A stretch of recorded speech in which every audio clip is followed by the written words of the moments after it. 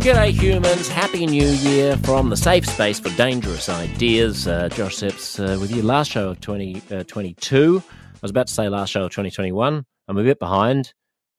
Forgive me. Life moves fast, doesn't it? I don't know what year it is. It still sounds amazing that it's going to be 2023.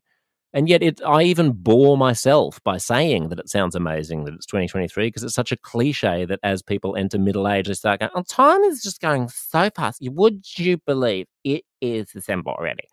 I can't believe it's December already. I thought it was May. If you'd asked me, I would have said it was May. I know it's boring, but it's true. If you're listening to this and you're 15 or 20, it is one of those bizarre things that no matter how much you tell yourself, I'm not going to become that guy, who's always going, hasn't time flown? Another year? Honestly, they must be speeding up the clock or something. You will become that guy. You will. You just will. Anyway, 2023, going to be a great year. We're doing an Ask Me Anything today. You asked me some wonderful questions on social media. Oh, and last, when I was doing the intro to the last episode, they come thick and fast these days, don't they? We're so generous to you because you're being so generous to us by subscribing on Substack. So now you're getting lots more content. And on the last episode, which dropped, I think, 48 hours ago, I was saying that I wanted to reflect about 2023 and why we should be hopeful for 2023 and what lessons we might take this new year. And I just wanted to share with you one thing that I punted to this episode, which is that I'm going to make a bit of a resolution, a New Year's resolution, which I don't tend to do. I don't tend to be like, I'm going to lose weight. I'm going to start to meditate. Mainly because I just always fail. But I think I can succeed at this one. I want to be less tolerant of people being down on everything. I think it's become a bit too fashionable to be down on everything, to be in the kind of like world is going to shit mindset. This is something that I thought was satirized quite beautifully and brilliantly in season 2 of White Lotus, which if you haven't seen, you should. The idea that, when you're rich, you sort of have so few real serious material problems that you have to invent a lot of problems to keep you entertained. Like, PJ O'Rourke used to say, everyone knows what whiners rich people are. And in a sense, in the modern world, in the West, we've all become rich. We just don't suffer the threat of real hardship, starvation, and physical violence that has been the backdrop to human experience throughout most of history and in most places. And so as a result, we become neurotic and anxious and self-obsessed.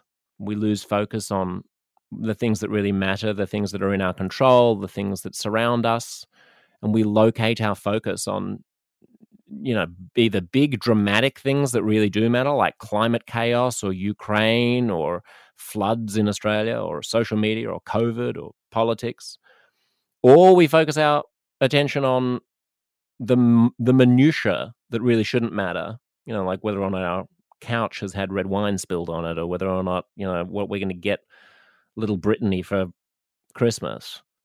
And we don't spend enough time just being generally positive. And this is a different resolution from quiet gratitude, which I think is also important. I wish I was the type of person who had the discipline to write a gratitude journal every evening or every morning. Even just 3 things. We have proven, we know these things work. We have proven that if you focus on just 3, if you just take note of 3 things that you're grateful for in your life each day, and you spend just a minute doing that, then you are measurably more happy and relaxed and have better perspective. And then, brings down your blood pressure and all that sort of nonsense. But who cares about that? It makes you happier. And if you think, oh, I can't think of 3 things that I'm grateful for every single day. Well, you can. If you don't have cancer, there's one. If your loved ones are healthy, there's another. If your house hasn't burned down, there's a third. We can easily rattle off, if you can't easily rattle off 20, 30, or 50 things to be really grateful for about living in a rich Western democracy or Eastern democracy in 2023, you're not trying hard enough and your brain has been contorted and warped by the media and by, I suppose, just our instinct as human beings to always focus on threats and to fret about the future instead of chilling out and appreciating the present, which probably wouldn't have been a very good evolutionary strategy. The ancestors of ours who did chill out and appreciate things and gaze up at the trees got eaten by tigers. So we are the descendants of the people who were constantly in a state of anxiety. And in the absence of real threats, we have to channel that anxiety and fear somewhere. So we form these sort of cultural cliques where we're snarky about everything. Oh, the world today. Oh, it's all going to hell in a handbasket. What about all those things like Ukraine and the climate and the floods and the wildfires and COVID? Okay, they exist. And of course, some cohort of you will respond to what I've just said by misunderstanding that I'm saying that there aren't problems that need to be fixed, or by misunderstanding that I'm agitating for people to be more apathetic about making the world a better place, or that I'm speaking from a place of privilege. I mean, I am speaking from a place of privilege, mainly because I was born into a rich democracy and a loving family. That's the ultimate privilege. You can probably sprinkle on top a bit of white privilege. There may be a bit of male privilege. I'm not sure that I believe that male privilege still exists, which is a conversation for another day. That doesn't mean that there aren't structural impediments that make it harder for women to do certain jobs like being politicians and CEOs, but that just for the actual daily experience of being discriminated against in as a result of gender quotas and parity and things now has to, as a male, now has to be balanced against the structural impediments to women. So anyway, I've probably just gotten myself into a huge amount of hot water, but I'm not going to spend the hour that I would need to spend to untangle what I mean by that. We can make that a podcast for another day.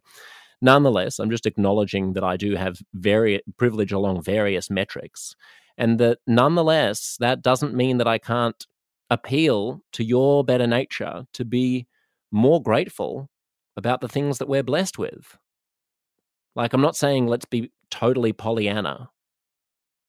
And I am saying what I think are defensible facts. Like, you can literally measure that we are currently living healthier lives, longer lives, less violent lives, more prosperous lives, with a greater range of foods, a greater range of recreation, and a greater range of creature comforts than any humans pretty much ever have.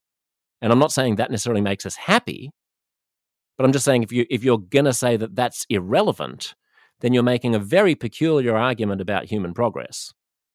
And it's an argument that people who lacked the things that you currently enjoy did not buy into. And that you probably wouldn't buy into if you didn't have all of the creature comforts that you're shitting on too. So I'm going to be less tolerant of people being down on everything in the new year. I'm going to try to foster not just quiet gratitude, but almost radical appreciation. I want to try to encourage us as a people, as a community, as countries and a planet to proactively insist that we count our blessings. There are some wonderful traits in our cultural and political and social lives that we should be grateful for, in addition to acknowledging the systemic injustices and inequalities, too. I think Australia has wonderful characteristics that we shouldn't allow ourselves to denigrate or forget about. Resilience, larrikinism, a cheerful attitude towards argumentation and difference of opinion, freedom of thought, I should hope, egalitarianism, what some Aussies call mateship. We have the tools of science and reason. We have the attitudes of tolerance and debate. So let's not fulfill PJ O'Rourke's aphorism when he says that rich people are whiners and in a sense we've all become rich. Let's foster a little more joy, gratitude, and just a bouncy, positive respect for the blessings that we inherit. This is a quick reminder. I never ask you to do this, but leave a bloody rating on the podcast app. I know that's annoying, and I'm asking you to do a lot because there's the whole Substack thing that you should also be subscribed to. uncomfortableconversations.substack.com/subscribe. All you have to do is sign up with an email. If you haven't, just do it now. It's easier than hearing me bang on about it. But the other way to sort of create this independent media empire that means that people like me are not so beholden to big media money and big media executives is to leave us a review on Apple Podcasts. Alarmingly few people have. I think we only have a few hundred reviews or something, and other podcasts that are not as successful as this one have thousands and thousands. And the reason we do that is not because I want you to leave a good review. It's just because Apple's peculiar algorithm that's hidden there in the Silicon Valley servers that no one quite understands, it bumps up and presents to other people as suggested podcasts that people are talking about. So if it sees you chattering about it and like leaving a rating and a review, it goes, oh, this is a podcast that has some interest, some engagement, using that awful metric. You might hate it, but at least you're engaging with it. Therefore, Apple is going to put it in front of people who don't already subscribe to it or listen to it. I mean, the other thing you can do that's really good is just scour your brain momentarily to think if there's anyone else who you know who would like this show, and shoot them a text message and say, by the way, do you listen to Josh's show? Do you know who Josh is? If 10% of you do that, and then 10% of those people do that, then pretty soon 100 trillion people will be subscribed to this podcast. And that would be terrible because there aren't even that many people, and all of the podcast servers in the world would collapse. So for fuck's sake, be careful with this tool of exponential growth that I've just handed you, like some deranged pyramid scheme. I am the Bernie Madoff of podcasts. So ask me anything questions. If you don't hear a question answered here, it's not because I didn't like the question. It's just because I don't like you, and I think you're a worthless human being, obviously. No, that's not true. It's because my producer didn't put it in front of me. Kate on Twitter says, thoughts on having one day a month every month when we get off socials, we walk out of our boxes, drop our labels and claims for status, and we say hi to each other, chat with neighbours in the shops, at the park, we seek it out like it's a thing. Yeah, imagine that. Oh, yes. So obvious, so obviously true. As you listen to this, is there any part of you that doesn't think that if we had a kind of a Sabbath from technology, we would be better as a people, and that you individually would be better as a person? This is the weird thing about addiction. Like, you know it's bad in every way, and yet you keep going back to it.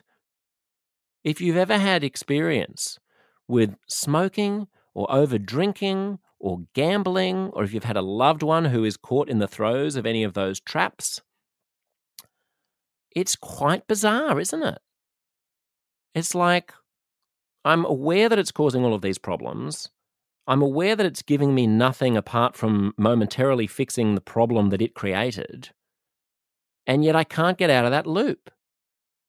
So what do you call our engagement with social media and digital devices at this point, if not that? Like, I am 100% positive that if there was a day on which I knew that, hey, it's Sunday, if I'm at the supermarket on Sunday, I'm there without my phone, or at least like I've got some rule like it's on airplane mode or something, or it's, data is switched off.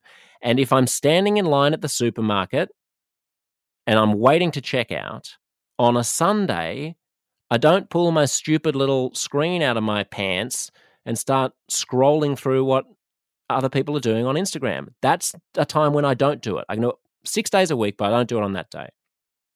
Does anyone think that we wouldn't be better off individually and as a society if we did that? It's a no-brainer, Kate. I'd love to find a way to instantiate a sort of a technological Sabbath. If not as a broad cultural movement, then at least in my life and my family's life. Dean on Twitter says, Prince or Michael Jackson? I mean, that's easy. And maybe I'll surprise people by saying Michael Jackson, without a doubt. It's funny, I never got on the Prince train. I don't know you know how there are some people who just pass you by and you're not quite sure why? Maybe I'm the wrong age or something, or I'm not cool enough. I obviously know the big famous Prince songs, but I don't really understand, I don't get why he is who he is in the minds of people who revere him so. And the people who revere him so are clearly really, really well-educated people about music and pop culture, so I guess they're right. But it's a bit like David Bowie. I'm like, yeah, okay, there's Bowie and there's Prince. Good on ya. But I just don't spend a lot of time. Like, if I had to spend the next year only listening to their music, I'd be bummed. But in a strange way, if I'd spend the next year only listening to Michael Jackson music, as long as we're including Jackson 5, I'd be like, all right, I think I can manage it for a year. There's a lot of great poppy songs in there. It'll give me a spring in my step at least. But however, I should hasten to add, child rape, not so keen on that aspect of Michael Jackson. So not going for the whole package. I'm just carving out the art, which I think we can still do. Can we? Someone's going to take a clip of this and in 15 years saying this is going to get you jailed. So I just jailed myself.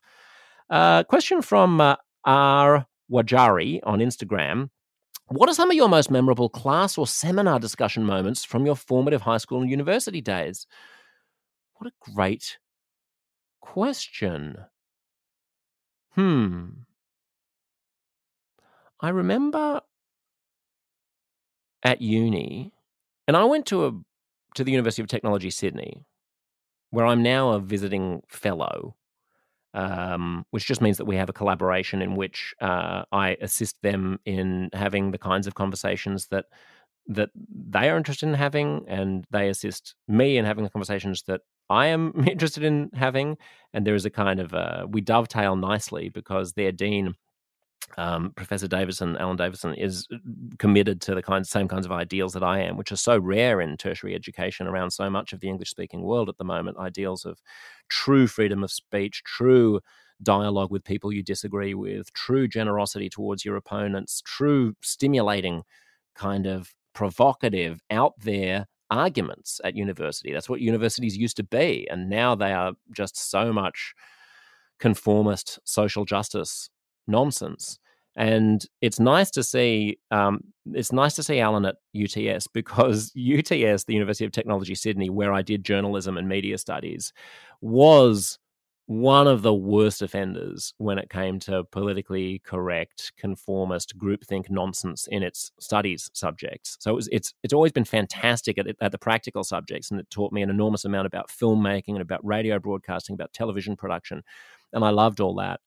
But as soon as I got into the cultural and social studies classes, like, I was a nerd. I really wanted to learn about history, and I wanted to learn philosophy, and I wanted to learn art. And so I hungered for like big old sandstone buildings full of stuffy professors teaching the classics. Like, I wanted to understand Socrates. I wanted to understand the Enlightenment. There was a lot that I wanted to know that I hadn't gotten from high school. And University of Technology Sydney at the time was very focused on disrupting the discourse and like problematizing like straight white male concepts. And, I guess this is the beginning of woke. And so I quickly took cross-institutional electives at Sydney University, which is the oldest and sort of most venerable kind of old school university in Sydney, and absolutely loved that. And I remember one moment, like, for example, I studied history at Sydney University, but at University of Technology Sydney, they didn't even have a class called history. It was called Making Australia. And it focused on the contribution that like women, minorities, migrants, and Indigenous populations had on the construction of Australia and their relationship to the Australian identity, which is all well and good after you already know what happened. But you can't start with that before you know what happened. And I felt the same about philosophy. I didn't yet know what Descartes had really been on about, or what Hobbes meant, or who Schopenhauer was. So stop like complicating this by teaching me how pretentious French philosophers in the 1950s problematized all of the ideas of the Enlightenment. I didn't fully understand those original ideas yet. So anyway, I remember one particular class where we were talking about democracy and politics in Asia. And my tutor in the class was this South Asian lady who was very sort of, like nose stud diamond nose stud, kind of very, very like hippy dippy type, I guess Sri Lankan Australian or Indian or Pakistani Australian. And she was very hard to pin down about whether or not she thought there was anything good about the West, about democracy, liberalism, freedom of speech. She basically required us all to concede that you're always biased towards the system that you live inside of, and therefore it's impossible to find a position to stand from which you can impartially judge the various merits of competing systems, whether that's, communist China versus the empire of the United States versus the Scandinavian social democracies and so on. She was basically saying, like, of course you students think that Western liberal democracy is superior because you live in Western liberal democracies. If you lived in Russia, then you would think that Russia's form of authoritarian government was superior. And that just always smelled like a bit of a cop-out to me. Because it's one of those things where, yes, there's a kernel of truth in it. Like, I get what she's saying. Of course we're all biased and we should try to think outside the box. But it is sometimes also the case that, like, there has to be one system that produces better results than others. I mean, there can be many, but, there is going to be some cohort of systems that produce better results than some other cohort. And in those better systems, there will also be people living. And you can't just say, you guys aren't able to formulate an opinion, a very fact-driven, data-based opinion about whether or not life is superior in countries like Canada, New Zealand, and Norway than it is in countries like North Korea, Cuba, because you're in those countries, therefore you don't have any standing because you're not standing on, like, Saturn looking back with no prior assumptions. That just seems to me to be just an intellectually lazy cop-out.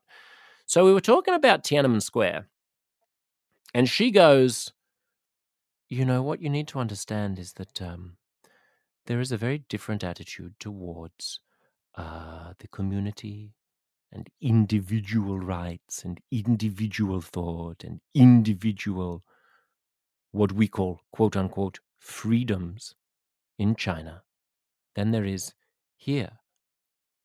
And she basically proceeded to sort of justify Tiananmen Square.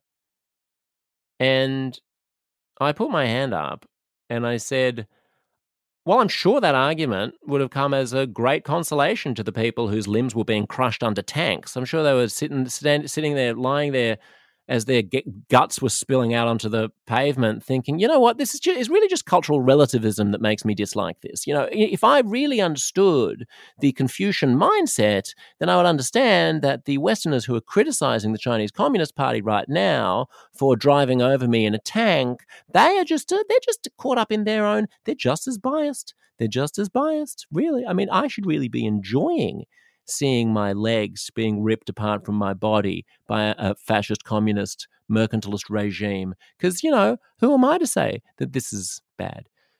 And that was the point at which I unsubscribed from the social and cultural theory subjects at the University of Technology, Sydney.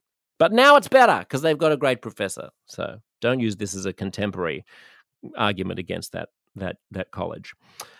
David on Twitter says, what are your thoughts on the Voice to Parliament? If you're not in Australia, the Voice to Parliament is a proposal that will go to a referendum shortly, within the next 12 to 24 months, to create a body for Indigenous Australians to advise Parliament about issues that will impact Indigenous people. I think it seems like a common sense idea. Most Australians seem to be behind it. I don't think there's any real reason to object to it. It's not going to be binding. It's not going to be, it's not. Some people are claiming, this is like an extra chamber of Parliament or something just for Indigenous people, and it's discriminatory because they're only there because they're First Nations people. And what about white people? I think when you colonize another country, if you're going to be decent about it, then after 200 years of shitting on them, then you can say, like, there's been a lot of completely disregarding what First Nations communities wanted. So it doesn't hurt just to have like a place in which they're able to say, okay, our opinion about XYZ would be that this is the preferable way to do it. However, my big but is when you're talking about a voice to Parliament, the obvious next question is, whose voice? Because one of my big problems with identity politics is that highly educated, usually quite wealthy, sort of university-inclined white people like to cherry pick, on the left, like to cherry pick people of color from minority communities who reflect the white educated person's own preferences about how to resolve some of these questions. So it's important to make sure that there's a diversity of voices, not just a diversity of, well, here are all the black people. We're going to put them in a chamber and we're going to pick the ones who sort of agree with each other about what the mainstream progressive narrative about what's best for First Nations is. Like, there is a lot of disagreement among First Nations Australians about the utility, for example, of doing acknowledgements of country and welcomes of country, land acknowledgements before every public meeting. Every morning on ABC Radio Sydney, whenever I'm on the breakfast show, the first thing that goes to air is an acknowledgement of country. You get on a flight in Australia, there's an acknowledgement of country. And so a question as simple as that has disagreement amongst different Indigenous Australians, let alone something like, how do you address high rates of domestic violence among regional communities, amongst First Nations people? To what extent should states and territories go into, single-parent households and quote-unquote rescue Indigenous children and try to foster them against the will of an alcoholic or abusive parent, given that we know the history, the terrible, appalling history of the stolen generations in places like Australia and Canada, where children were forcibly removed from perfectly peaceful, perfectly functional Indigenous families because it was, because racists regarded Indigenous Australians as being incapable of raising children the proper way. So there are lots of disagreements. Should alcohol be banned in some outback Indigenous towns? A lot of local Indigenous elders think it should be.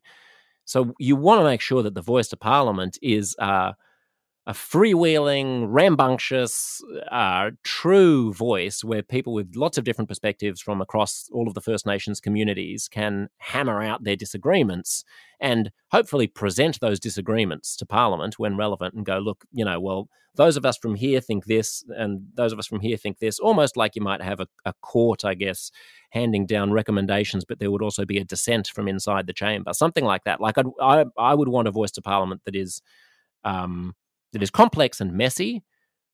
What you don't want, and what I would, think would be a terrible missed opportunity, would be a voice to Parliament which is all of the self-appointed, self-important, spokespeople for this particular community being cherry-picked to speak with one voice that conforms to what bleeding heart liberals think that they should say. That would be a missed opportunity. Lee on Twitter says, 5842, Elon is voted out of office, sink and all. Josh Sepps and his funky accent are taking the wheel of Twitter. What do you do?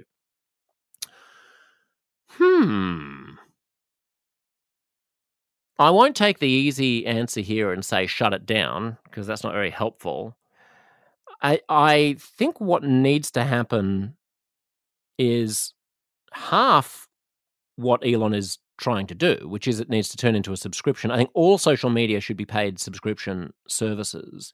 But Elon is missing the other half of my strategy. Well, it's not my strategy. It's the strategy of anyone who understands the ethics and the social and cultural impacts of social media. If you've seen a show like The Social Dilemma on Netflix. What needs to happen is that you need the algorithms to stop governing what we see to drive us to more addictive and extreme content. Like, social media is an extremification machine. It is a reinforcement machine. This is part of the mission of this podcast, to try to help us break out of our echo chambers and our bubbles by extending a maximally generous attitude towards people I disagree with, so that you have the freedom to hear decent arguments on all sides. And social media doesn't do that. social media values engagement. And engagement means it's either a piece of content that you agree with and it reinforces your preconceptions, or if it's a piece of content that you disagree with, you're more likely to engage with it more if it inflames your outrage than if it provides you with the most nuanced and sophisticated version of your opponent's arguments. So some people say, oh, you're on social media, all you see is things that you agree with. It just reinforces what you already believe. That's not entirely true, because obviously your social media feed includes lots of things that you disagree with. The problem is that they're always the more extreme or stupid versions of things that you disagree with, because those are the things that are being presented to you because the algorithm knows that you're more likely to comment on them or to share them and try to own the person who posted it. So I understand that you can't really just go back. I mean, I've heard Mark Zuckerberg talk about this, when he's asked, why don't you just go back to what Facebook was, which it used to be a reverse chronological feed of all of the things that your friends had posted. So whichever was most recent would be at the top, and then it would just go back in time, instead of having an algorithm rig the system to try to present you with things that it thinks you're going to engage with more. And Zuckerberg says, well, the problem with that is, what if you have a friend or a brand who just knows that they can post every 8 minutes and then they're always going to be at the top of your feed?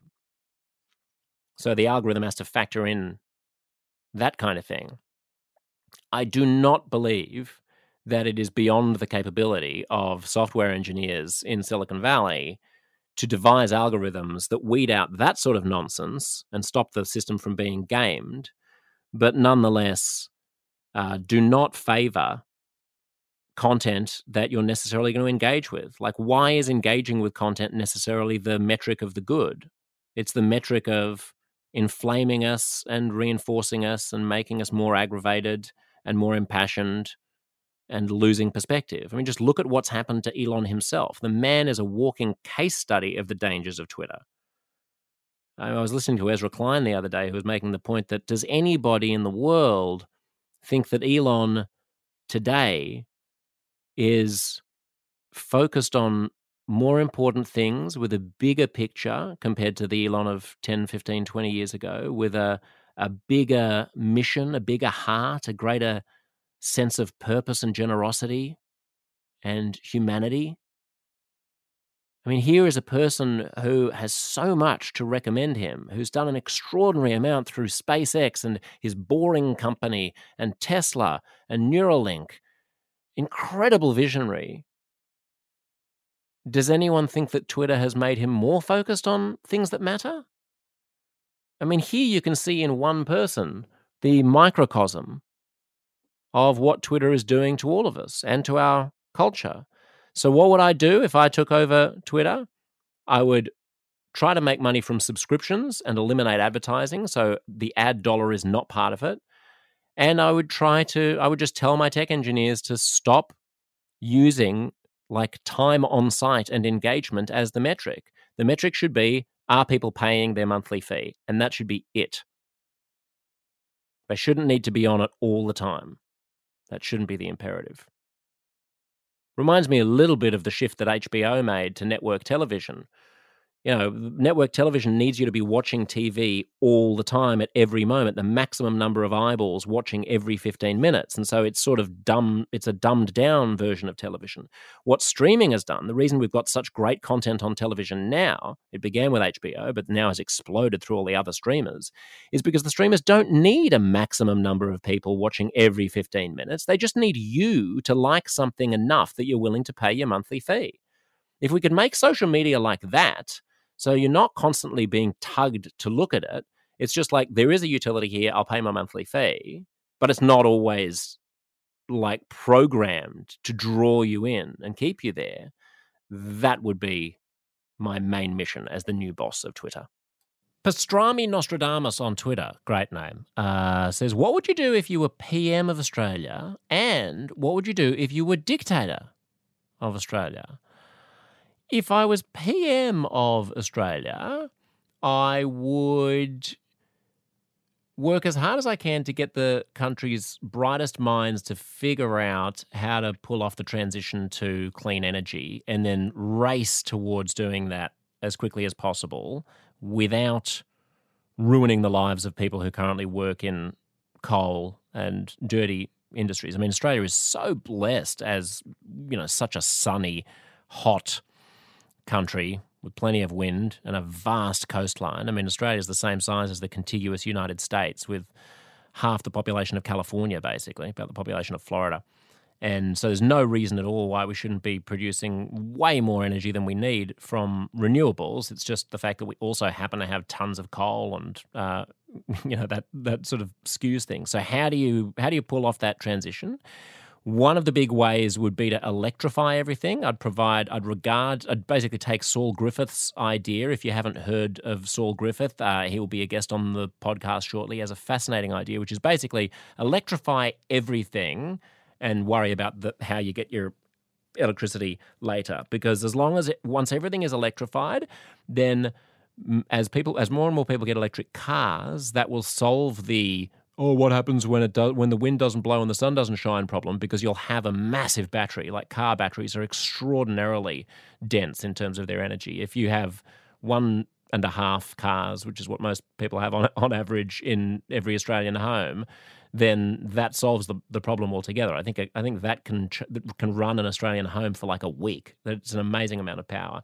And then if each household was able to, for example, sell its excess power that is stored in its car battery back to its neighbours when its neighbours have all their air conditioners on and you're away on holiday, we need to have almost the entire problem can be fixed just by electrifying everything and having smart grids that connect us to our communities and producing as much power as we can locally, like on solar panels and at a community level. So I would basically just dedicate myself to pulling off that transition and figuring out how to bring enough interested parties who have vested interests in the mining industry and mining jobs along with me. You're never going to bring the big, dirty mining companies along, but you may be able to create a civil war between them and some of their other stakeholders, like their employees, by producing a clever enough plan. And then I would use Australia's clout on the international stage to encourage other countries to do the same thing and to work maximally quickly to avert climate chaos. When I say Australia's clout on the international stage, some people might chuckle behind their hands a little bit, because it is a medium-sized country and doesn't have the clout of a country like, the United States or even, Germany or the UK or something. But it is interesting. If you talk to diplomats and you talk to people in other governments around the world, they do have an interesting attitude towards Australia. It's not so small that it can be ignored, like New Zealand. And it's not so big that it's regarded as being a bully. So people don't have ill will towards it. It's regarded as being quite an innovative country. And certainly a very desirable and enviable country. It's a pretty good player in the world. I mean, with a few exceptions, like its refugee policy, for example, it's pretty up to scratch when it comes to abiding by international norms, and in many cases leading them. I mean, it was the first jurisdiction to give women the vote, and it has a number of notches on its belt and credits in its history like that. So I actually think that if Australia came together, and we did try to do this, I think it was at the Paris Accords. When was Kevin Rudd Prime Minister? And or was it Copenhagen? And there was a real attempt, and Australia was one of the principal brokers in trying to keep the US and the EU in the room in a dispute with developing countries like China and India about who was going to shoulder the main burden. Anyway, all of that's to say, Australia has a disproportionate amount of soft power diplomatically, and we should use it on climate change. And the other thing that I would do as Prime Minister is I would make it my mission to try to figure out what to do with the distribution of people who need humanitarian refuge around the world. Because my father came to Australia as a refugee when he was 8 years old. His parents fled the Holocaust. As climate chaos becomes more and more intense, we're going to have hundreds of millions more refugees. If the monsoons get screwed up in Bangladesh or something, or if, whole swathes of Asia or Africa become just incrementally less habitable because it's so much more hazardous that an old person's going to die of heat stroke there or some such, then you are going to have significant movements of people. There will be significant political destabilization. And the risk is that that leads to right-wing populist backlash politics, and that liberal democracy might not be strong enough to withstand the huge swings and costs of constantly being buffeted by not only natural disasters like floods and hurricanes and fires, but also the humanitarian and political challenges of having lots and lots of people trying to get into other countries. And it's just not fair at the moment that a country like Lebanon has to shoulder all of the problem of, Syrian refugees, or half of it. There needs to be a systematic way for every country, as a proportion of its sort of ability to do so, to resettle people in a more orderly process. It's a complete schmozzle at the moment. So that's the second thing that I would do as Prime Minister. The second part of your question, Pastrami Nostradamus, is what would you do if you were dictator of Australia? I think that's a fairly obvious answer, isn't it? I would give myself as much money as I wanted from probably the people who are most able to afford it, like, big tobacco companies or big coal mining companies. And then once I had criminally stolen what I wanted, I would turn Australia into a democracy and stop it from being a dictatorship. Sam on Twitter says, where do you get the best chicken parmigiana? This is such a peculiar Aussie culinary thing, the chicken parmy. If you're outside of Australia, you may think that it's Italian. A breaded piece of chicken breast with some melted cheese on top and usually some ham underneath the cheese, but there are all kinds of interesting spins on it. Like you can do, I don't know, jalapenos or whatever it might be. It is, in Australia, regarded as like a local sort of pub delicacy, and people really pride themselves on where to get the best one. I don't want to have my passport revoked, but I don't really get it. Like, I would much rather have, I don't know, a steak or a spaghetti bolognese or the lamb chop or like anything else that is your standard pub fare in Australia than the chicken parmy. I'm not sure. I'm not a connoisseur. Wrong person to ask. Sorry, Sam. Nath on Instagram, or Nath, says, how can you support Australia investing in nuclear power, Josh? And then says, a few thoughts with me being an electrician. One, we don't have any experience or the workforce in building nuclear power plants, so we'd need to import everything, and timeframes would blow out from the expected 10 to 15 years. Two, it's the most expensive form of energy, 2.5 times the cost of renewables and 3 times the cost of coal. Three, with the rise of China, it'd be a potential target if war broke out. And 4, by the time it's built, renewables will have flooded the market, which they already are, and it'd cost more money to turn it off than leave it on. Nathan, you've convinced me. I agree with all of that. I don't know why you think I do support Australia investing in nuclear power. This might be a misunderstanding because I've said that I don't object to nuclear power. I may have said that I think we need nuclear power as a bridge to renewables, but that may have just been part of a rhetorical brain fart. My basic attitude towards nuclear is 90% of people have their opinion about nuclear power for ideological reasons, not impartial, fact-based reasons. That is not the kind of person I am. I want to be as fact-based as possible. Therefore, I don't have any ideological objection to nuclear power. I don't think it makes much sense to focus relentlessly on the accidents of corrupt, communist-run, first-generation nuclear power plants like Chernobyl when we're talking about 21st century technology, which is, as I understand it, incredibly safe. I don't think it's worth worrying about the fact that, when an accident does happen, it might take out some significant number of people in one hit when we seem so cool with particulate emissions and coal taking out people very, very slowly. I mean, to me, a nuclear accident is a bit like a plane crash. Like, planes are safer than cars. It's just we don't report on all the daily car crashes. So when a plane falls out of the sky, it's horrendous and people get afraid of flying. But really, you'd be better off flying from a safety perspective than driving a car. Similarly, nuclear is ugly when it goes wrong, but it harms absolutely nobody for years and years and years and years and years when it goes right. So those are the reasons for nuclear. But all of those engineering reasons against nuclear, I am completely convinced by. I also think it's a political non-starter in a country like Australia where the number one issue that voters say they care about is the environment.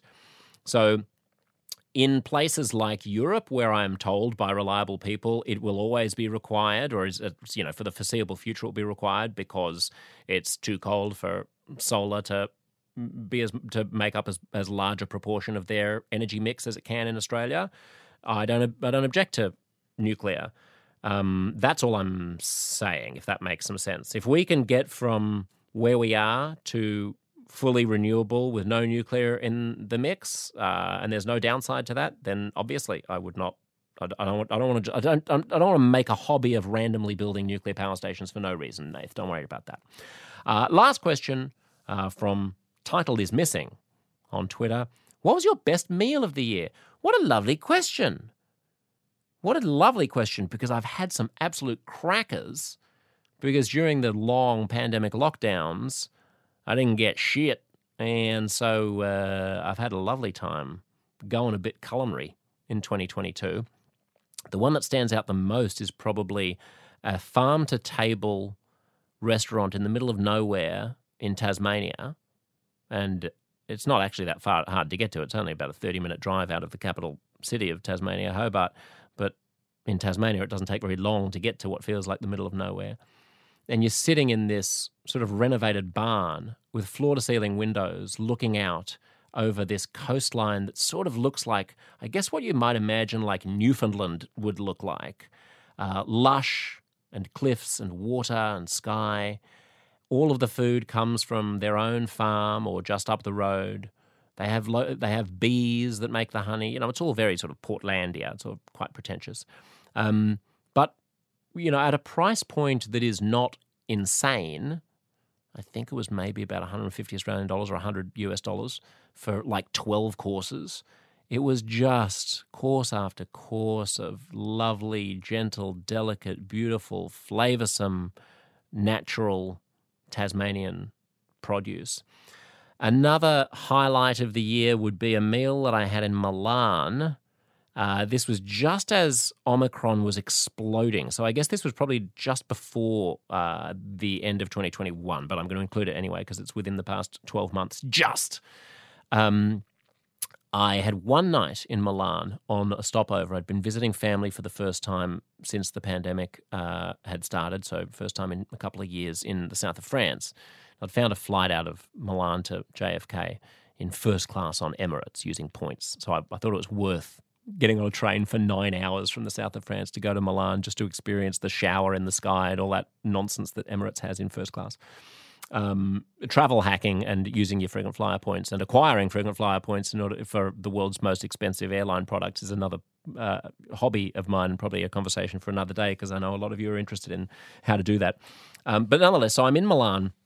And I text my friends who live in Italy, who live in Rome, and say, where should I go for just one meal in Milan? And they send me back all these very hip places. There's this amazing, Belarusian chef who spent some time in Denmark, and now he's putting together all these flavors of, from around the world, and he's got lots of foam on his scallops and things like that. And I was like, no. I can get that anywhere. That generic, fancy 3 Michelin star international cuisine. I want to go to the place where when really wealthy, classy Milan elites go out for a business lunch, say, where do they go? So they say, oh, you have to go to blah-de-blah. I just can't remember the name of the place. I look it up. It's been around since the 1400s. It's been a restaurant since the 1400s. And I go there straight from the train station on my way to the hotel that I'm staying at to fly out the following morning, like literally with my carry-on luggage. White tablecloths, immaculate service. Again, not wildly expensive. I think the mains were about like 25 euros, 30 euros. So it's not where unclassy people go to feel like they're classy. It's where genuinely classy people just go all the time. And I had a risotto that was beyond belief, just beyond belief. And I don't even normally like risotto. But the thing about it there is they just give you a tiny little bit and then you can order a whole bunch of other stuff as well. It's not just a big dollop of rice. And lastly, my best meal of the year, my partner Sean will laugh. Will be teasing me about this because he can never get me to say my favorite anything. I think favorites are stupid. Like, oh, what's your favorite color? I don't know. It depends on what we're talking about. Do you want, like, if it's a lobster, then I want the lobster to be lobster colored. I don't want to, I don't just have some abstract and best movie of all time. What are you talking about? There are so many different movies with so many different attributes. So I end up giving these long answers to what is my favorite anything. But another meal would be a couple that I had in Bangkok. I've actually been to Thailand twice in the past 12 months. Just to get out of my system all of this pent-up COVID wanderlust. And one of them was at a great restaurant. I think it's called Pure, and that's a high-end restaurant.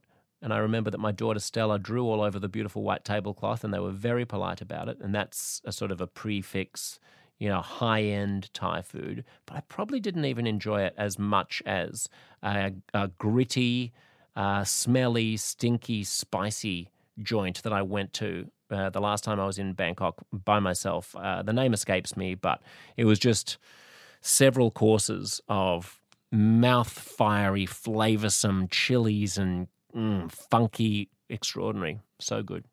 Thank you for reminding me of it. I hope this has been randomly enjoyable in some vague way. As I say, leave a review, subscribe, on iTunes, leave a review and a rating. Subscribe on Substack, rather, uncomfortableconversations.substack.com/subscribe. Have a very, very happy New Year. I'll see you soon.